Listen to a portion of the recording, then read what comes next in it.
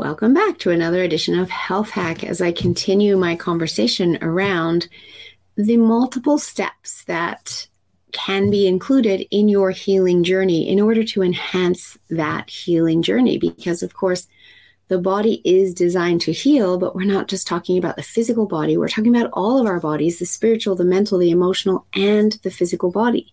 And today I want to talk about your spiritual connection.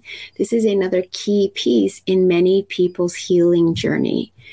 And very often when people get through their healing journey and they're back to full health and vibrancy, and they look back on that experience of getting the dis-ease and then going through the healing process, they look back at it with gratitude because the dis-ease had them slow down, had them really go within and discover who they are, who they want to be, how they're showing up, and connect with themselves and connect with their spirituality, whatever that means to them.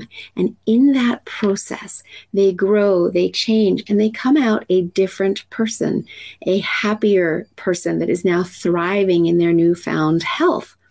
And this is one of the steps that many people choose to take in their healing journey. I recently shared a book called Spiritual Sugar, and that was a book written by a friend of mine talking about her cancer healing journey. And many people asked her, well, how did you heal? What did you do? And so she wrote that book.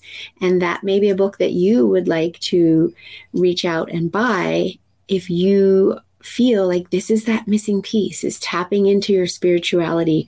Who are you? What is your purpose? Why are you here? And what are you supposed to be doing? And going through that process will allow you to connect more deeply with yourself, with your spirituality, and have that growth that you need to have in order to complete your healing process. So that's one book that I recommend. However you connect to your spirituality is completely up to you.